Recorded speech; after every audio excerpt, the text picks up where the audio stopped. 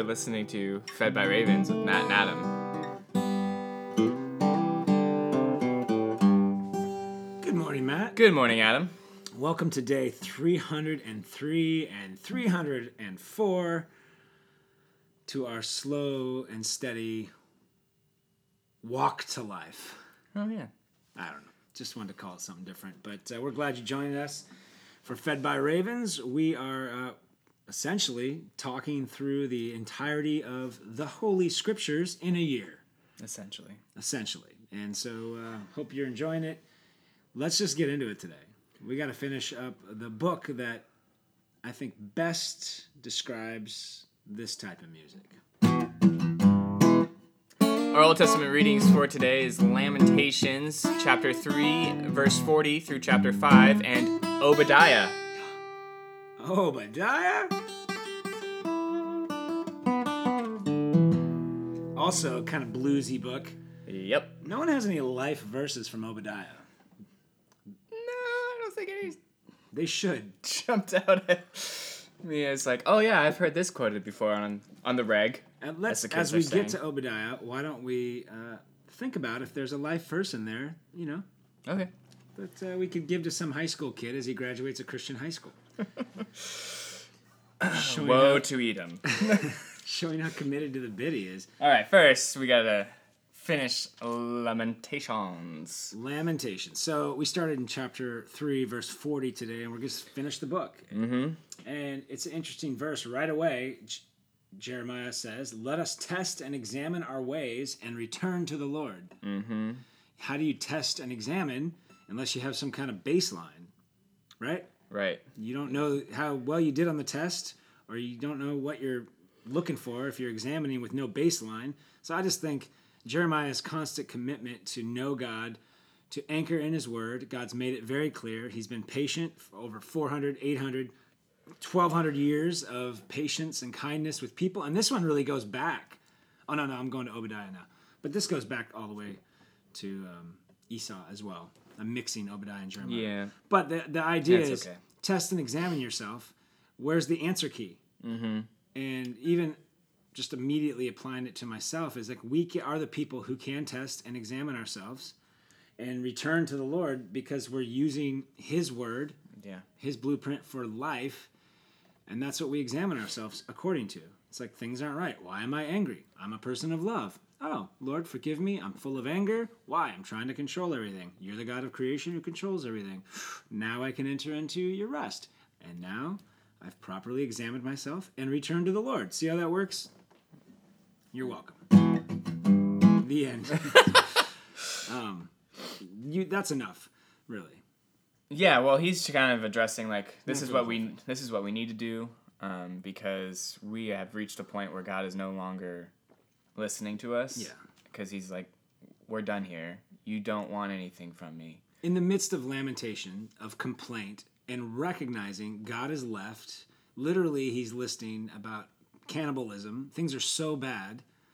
They're being sieged. There's a plea at one point where it's just like, at least Sodom was gone in a moment. Like, there's more mercy and grace to Sodom and Gomorrah because it just, boom, happened. But for the people of God, it's like warning, warning, warning, warning, and then slowly it's happening because God's gracious. Yeah. He wasn't, Sodom and Gomorrah was just gone. But they're even looking at that as they were kind of lucky. It's like, no, they're not lucky, but yeah, I know how you feel, but you have God's favor. So yeah, it's taking time, and it's torturous. There's even a callback to his time in the pit. Jeremiah spent some time in the pit, for sure. It was funny because I used to... What was the throwback? He literally says, "I've been hunted like a bird by those who were my enemies without cause. They flung me alive into the pit, cast stones on me, water closed over my head, and I said, I am lost." Boom. That's a true story. "I called on your name, O Lord, from the depths of the pit. You heard my plea. Do not close your ear for my cry for help. And you came near when I called you and said, do not fear." And I used to read that as like, oh man, yeah, like when we're metaphorically or spiritually in the pit. Yeah. And then after really engaging the story of Jeremiah, going, oh no, he's writing this from real life experience. Yeah, from the pit. And we enter real pits too. From the time he was thrown into an actual well. But that's what I'm getting from Lamentations is you got to be honest and recognize, like, you can be honest with God. I'm in the pits. And then examine, like, what has gone wrong. Because sometimes, I know we spend so much time in our cultural context saying bad things just happen, which is true. It's like not every bad thing is because you deserve it. Because we have a sense of, oh, I deserve this and I've done this and that's why I got sick or a bad thing or my marriage failed. Right. Because it's because of me. Well, that's a bad example. That probably is because of you. But sometimes their suffering is directly related to your choices. Yeah. Oh, yeah. And that's kind of just natural law. Like, it's like gravity. You walked off a building, you fell to the ground, probably breaking tons of bones, if not dying. Right. And so it is okay to sometimes, in fact, I would encourage it, Lord, have I brought this on myself? Right. Why is all this happening? And listen to the Lord. Examine. And he might say, yeah, you're holding on to this anger or this bitterness or you're cursing yourself or you're not trusting me. And maybe that will open some things up, not because God's playing games, but because we operate under natural law and his grace. Or he might be saying, well, everyone around you is against me. And so you're with me, so they're going to be against you too. Yeah, right. Like, but get an accurate sense of the situation. I'm going to be with you yes. through this too. That's the beauty of Lamentations is that his provision and his protection and his presence are never in question. Like, that's the promises we have. So when you're in good times or bad times, it doesn't matter. You need the presence and the provision of the Lord. Yeah. And that's always available to us. So chapter 4, he just gets down to the destruction of everything and what's happening while the city is under siege, and it is pretty intense and graphic. But it basically is a callback, really, and I kind of always like fleetingly remember this, but it's always a callback to Deuteronomy, because the Lord specifically said in Deuteronomy when he was listing the curses for if you break this covenant, this is what will happen to you. Right.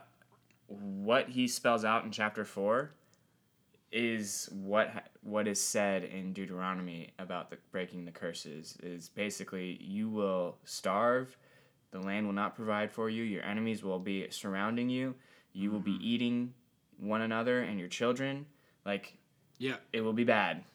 Things will be bad. You're right. We forget about that. And so, again, this is just this is the actual consequence for turning away from the Lord. And what stinks is that we are all connected. Yes. So, like, it's a group thing. The people of God have done this. The leaders of God have done this. And so sweet Jeremiah is like, I'm personally pretty righteous. But he's part of a people. Yes. And that's why it's love God with all your heart and love your neighbor as yourself. Like, we are married to Christ and his body, like his people. And so we have to care for one another.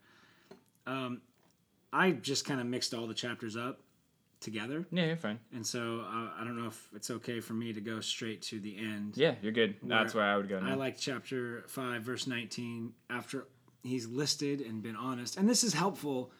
Lamentations is helpful because as I work through things in my life, there's a moment where I stop thinking about what I'm going to say to other people and just say the honest truth to God. You know what? I'm a little selfish here. I just want this. I just want that. You have to say it and be honest with God about your feelings of anger or your feelings of whatever. And because he'll walk with you through that. Yeah. And then you get to verse 19 where it's like, but you, O Lord, reign forever. Your throne endures to all generations. He's able to understand the truth. When you're honest, you're able, like if you're scared about provisions today, like how are we going to make money? Be honest. God, I'm really scared. And then give God the opportunity to go, you know, I create all things and promise to provide for you. Oh, yeah. So then you're able to go, thanks, God. I'm going to trust in you today. And you still don't know because the next verse is, why do you forget? Will you forget us forever? Like, restore us to yourself, renew us, you know? Yeah. So you get that, oh, yeah, God's going to provide for me. And then you walk away in faith going, how are you going to do it, Lord? And he's like, yeah, we'll reveal that together. I'll reveal that to you. And we'll walk with it. So I just think this is an example of what do we do when we're in the pits and everything around us is legitimately bad. I love that. Cry out to God, and he says, I am here with you. Yeah, that's it. That's law and gospel. Mm-hmm. Law is you better cry out to God because it doesn't matter if this is your fault, your neighbor's fault, or just a weird act of nature. Mm-hmm. We are in a world of sin.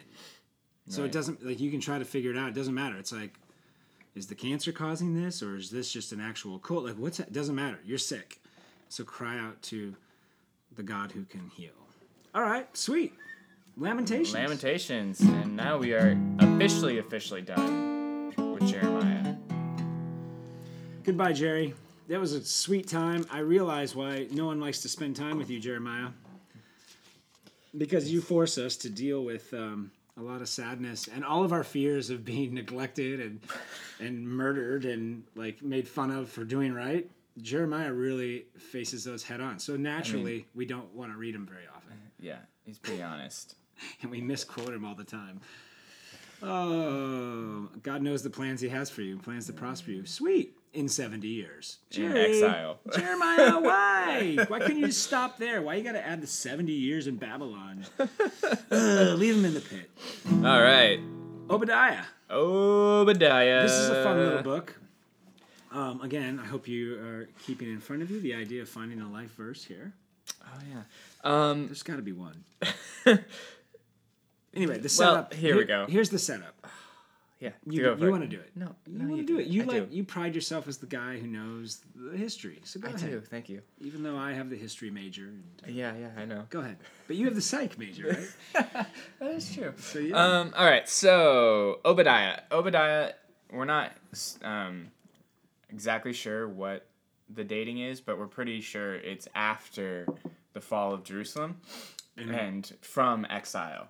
Right. And we're pretty sure of this because during the exile, especially after the temple was destroyed, people ran out of the walls of Jerusalem like rats on a sinking ship. I don't know if that's a real phrase. Sure. But they're just like fleeing out. Right? Yeah. Because you don't want to be taken back to Babylon with a fish hook in your mouth. And then and all the nations around them during this like power vacuum came in and just raided the remaining people within Judah and Israel. Which is super disappointing because God had been gracious to them. Yes. That Israel and Judah had actually been a blessing to these surrounding nations. And a lot of these surrounding nations have their roots tied to the family of Abraham. Right. And so it's kind of disappointing. So we can tie back. So Obadiah is going directly at the Edomites, who are descendants of Esau. And if you remember the story of Esau, he's the firstborn son of Isaac, who sold his birthright for a bowl of soup from Jacob, the deceiver. Yes. And so since that time, it kind of set up this family curse over his line that we are going to satisfy our immediate need. We're going to be spiritually apathetic. Yeah, there was like a line where after that, it was like there was always enmity between Esau and Jacob. Yeah. So there's like a spiritual arrogance and indifference that begins with Esau, where it's like, I don't care about my birthright. I don't care about these things. Just give me a bowl of soup now. And so And so as a result of that, Jacob, the secondborn, receives the blessing, and so the people of God come through Jacob. But like God always does, even with that kind of sinful firstborn, he still counts them as children under Abraham, And so even Ishmael was still counted. There's like grace for these people. Yeah. And so God still blesses them. And so Edom grows into a nation. And Esau's descendants grow into a nation, have an inheritance simply because of being blood related to the people of God. So God's super gracious. Right. Unfortunately, the people of Edom, for I guess at this point 1,200 solid years, are proud, angry jerks. Yeah, and have been worshiping other gods and have not dealt with the Lord at all, and have only ever been at war with the people of Israel. So here's the situation. As Here's the situation. Yeah, I know. Don't do it. The Fresh Prince of Bel-Air. As Babylon finishes off Jerusalem, people are fleeing. You would think you could go to your cousin's place, and their cousins, Edom, have a little kingdom that is hidden in the hills and the rocks, the crags. So it has like natural boundaries, natural barriers, and they felt impenetrable. You're right. Because they had been for so long, and God had blessed them. And so the people of God went to their cousins for refuge as fugitives. And what did Edom do? They didn't say, hey, come in here, we'll protect you from Babylon. Instead, they mocked, and they killed, and they enslaved, and they ravaged, like you said earlier, in the power vacuum. Yes.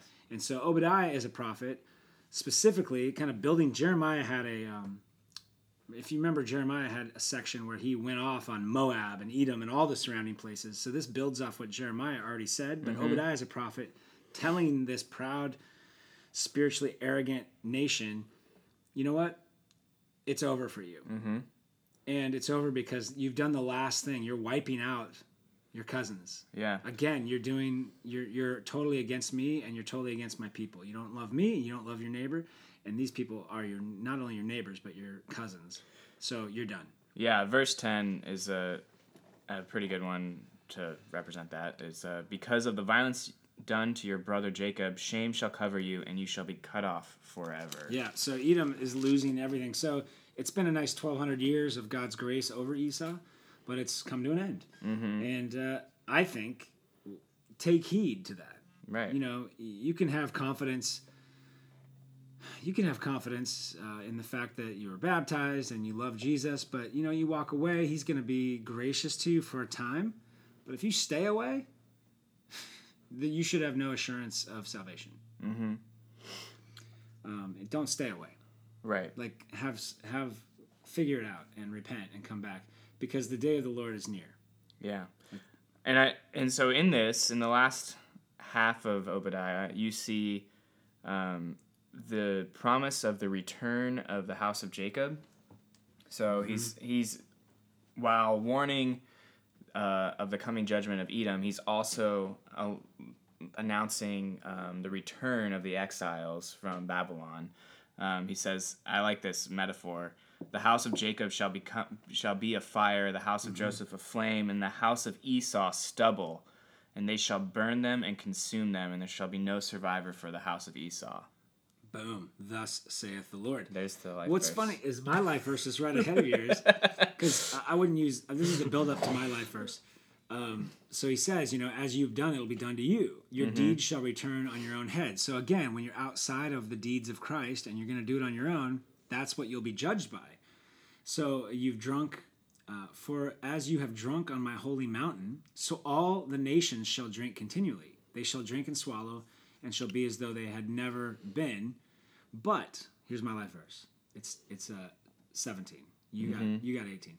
But in Mount Zion there shall be those who escape, and it shall be holy, and the house of Jacob shall possess their own possessions. Oh, nice. So for me, it's that Mount Zion, and so your faith, the faith to move mountains. Yeah. Boom.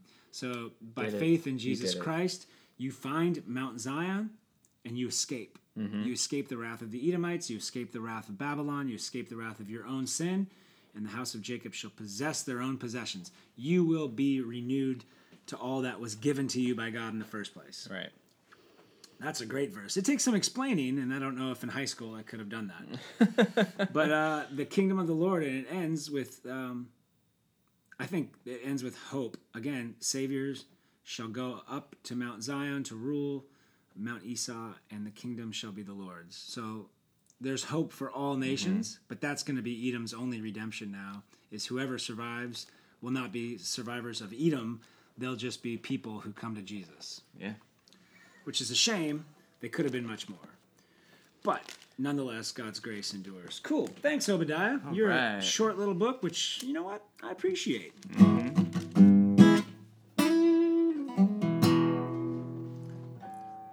Moving into the New Testament. Our New Testament reading for today is Hebrews chapter 1 and 2.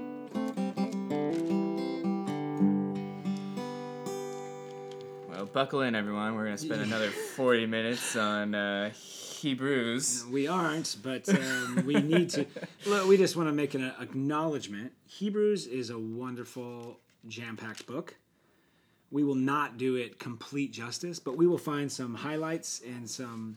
We'll at least connect the narrative. Yeah, the narrative, and we'll try to give you the theme and structure. But and blah, blah, blah, we just want to admit, there's no way we can do this one justice. This is not just a nice letter from Paul.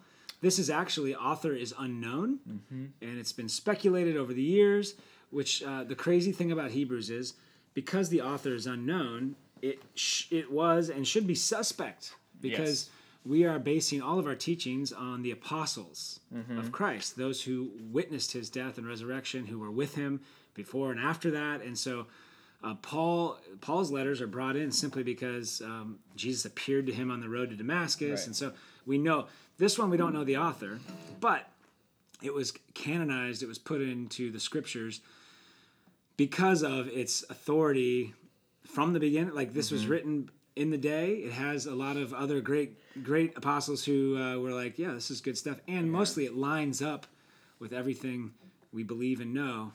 And so you might ask, well, why even bother with it? Well, it's a great book because it's a bridge between the Old and New Testament. This is, some think it's Apollos, some think it's whoever. It doesn't matter who wrote it for our purposes, but it beautifully connects the Old Testament to the New. And what I mean by connect is telling Jewish people, Hebrews especially, the New Testament is a continuation of the Old. It is a better covenant. So everything we read in Hebrews is going to reference the Old Covenant as if you know it. That's why it's confusing for us, because we aren't steeped in the Jewish traditions, and we aren't steeped in even the Torah like we ought to be. And so we don't understand the tabernacle, the temple, and all. And so all the things here are bridging Jewish believers to keep them and say, hey, guard your faith. Don't give up. Like, keep pursuing this, because the pressure is go back to being Jewish, because we all know what Jewish is, or go back to idolatry, because we all know what that is. But this Christian thing is getting us in trouble. Right. Well, okay, so okay, correct what I said. No. Yeah, so like one of the big themes is you'll always see the setup is Jesus is greater than. Yeah. And then there'll be a comparison to the Old Testament. Yes. And what a lot of historians who've studied this book, one of the best theories that I've come across, which I really like, is that they believe this is being written right before the destruction of the temple. And there's a lot of Jewish persecution going on. Persecution is on the rise, and for sure. So if you remember, if you were around, or if you're listening to this in the future, but if you remember, during the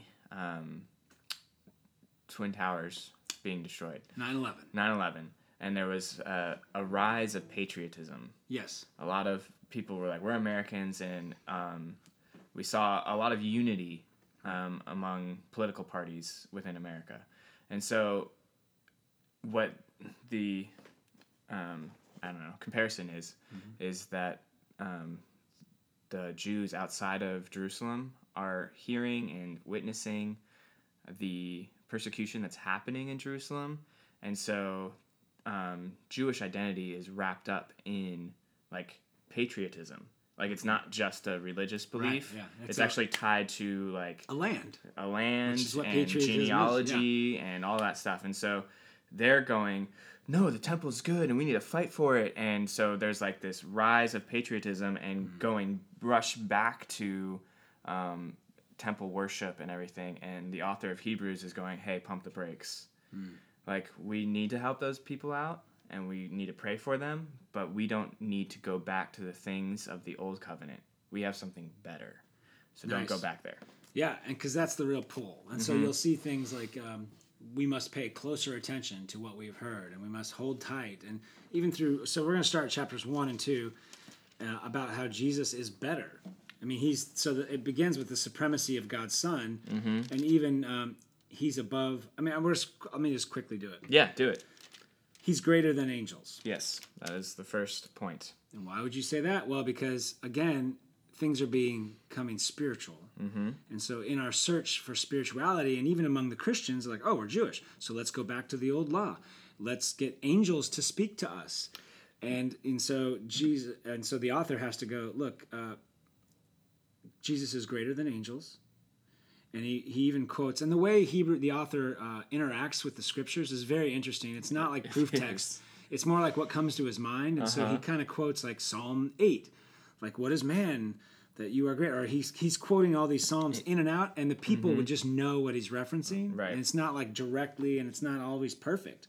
It's like bits and pieces put together to make a point. But he says, my son is greater than angels. And so don't try to get the voice of an angel. You don't need to get these things because God has worked through angels, even in bringing Jesus, to Mary and to, Yeah. So I think when you look back at the stories of the Old Testament, a lot of God's word was revealed through angels. And so I think, too, the temptation was to just classify Jesus as an angel. Right. Like, oh, he's just the next angel that came to us, the next messenger from God that came to reveal more of his word. And the author of Hebrews is going, no, he's something better and greater than that. He's the heir of all things, through whom also he created the world. He's the radiance of the glory of God, the exact imprint of his nature, and he upholds the universe by the word of his power. Right. So, I mean, trying to make it clear, Jesus is greater than angels. And then he says, look, we got to pay attention to what we've heard, lest we drift away from it. And so now he goes on to, here's the message declared by angels. It proved to be reliable, right? Again, how should we don't want to neglect such great a salvation, but there's something greater than the angels. It's the Son of God, the founder of our salvation. And this is where he quotes Psalm 8, what is man that you are mindful of him, the Son of Man, that you care for him? You made him a little lower than the angels. You have crowned him with glory and honor, putting everything in subjection under his feet. Yeah, and so now he's connecting that. So before, I think the original audience was connecting that to humanity. Yeah, no, what is man? Because God has made us a little higher than the angels, and what are we? Yeah, and so now he's connecting it to Jesus, like the Son of Man now. Yeah. Jesus is our representative. And so everything has been brought under subjection under Jesus' feet now. And so that's what's happening. And here's what that means. It means that he's brought everything under his rule. And so he's the founder of our salvation. And he's become the founder through suffering. Right. Yeah. So I love chapter 9 or verse 9, chapter 2. Yeah. Where he says, Jesus was crowned with glory and honor because of the suffering of death, so that by the grace of God he might taste death for everyone. And so there's this idea that Jesus died for us so that he could break the power of death over us. Yeah, you kind of see like a little cyclical pattern, because in tomorrow's reading, it'll be about him being greater than Moses. Oh, spoilers. I know. But he's greater than angels, and the main reason is because of what you just said. He's going to sanctify, he's going to set us apart as holy by his own suffering, by his own death, by taking the punishment. Which is something an angel never did. Right. An angel is not authorized to do. He's never done that. Yeah. Angel means messenger, by the way. He just speaks for God. Well, Jesus is more than just speaking for God. He became flesh and dies. For me, it's verse 11, the end of it says, that is why Jesus is not ashamed to call us brothers. Yeah, because he became a man. Well, yeah, he shares in flesh and blood. It says in verse 14, he himself likewise partook of the same things, that through death he might destroy the one who has power of death. That is the devil, and deliver us who are subject to lifelong slavery. I know. And that might be better than... I love that. Because it's like, I say sin is like a sickness, but really maybe seeing ourselves as slaves to sin. But that would be the main... I mean, every line, I should just read it, but... Again, we'll see this theme so much that he had to be made like his brothers in every respect so that he might become a merciful and faithful high priest in the service of God. Yeah. So you got to read the last verse. He himself suffered when tempted. He is able to help those who are being tempted. I know. I love that. So for me, the finishing thought with the first two chapters of Hebrews is Jesus is greater than angels because he doesn't just bring the message. He delivers the work. Right.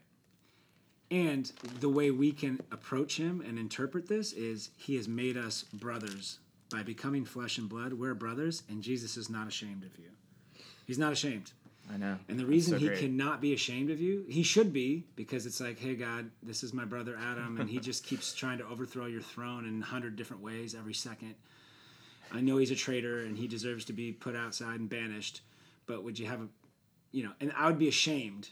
Mm-hmm. But Jesus is not ashamed. He's like, this is your son, Adam, and I've cleansed him with my blood and filled him with my spirit and baptized him into us. I'm not ashamed of him. I lift him up to you, God. He's my brother, and you're our Father.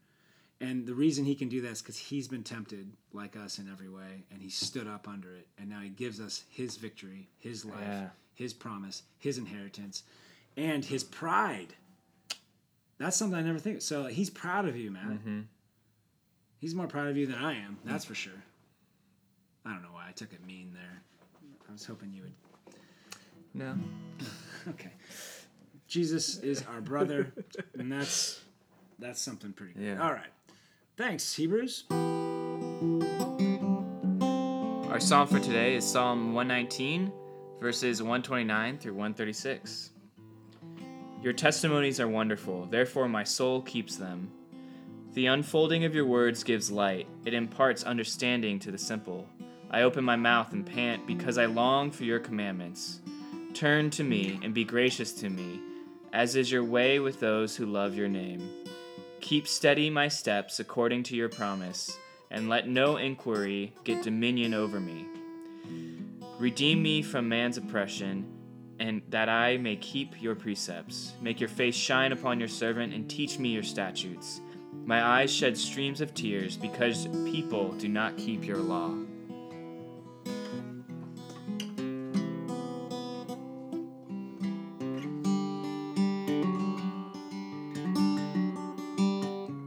Boom.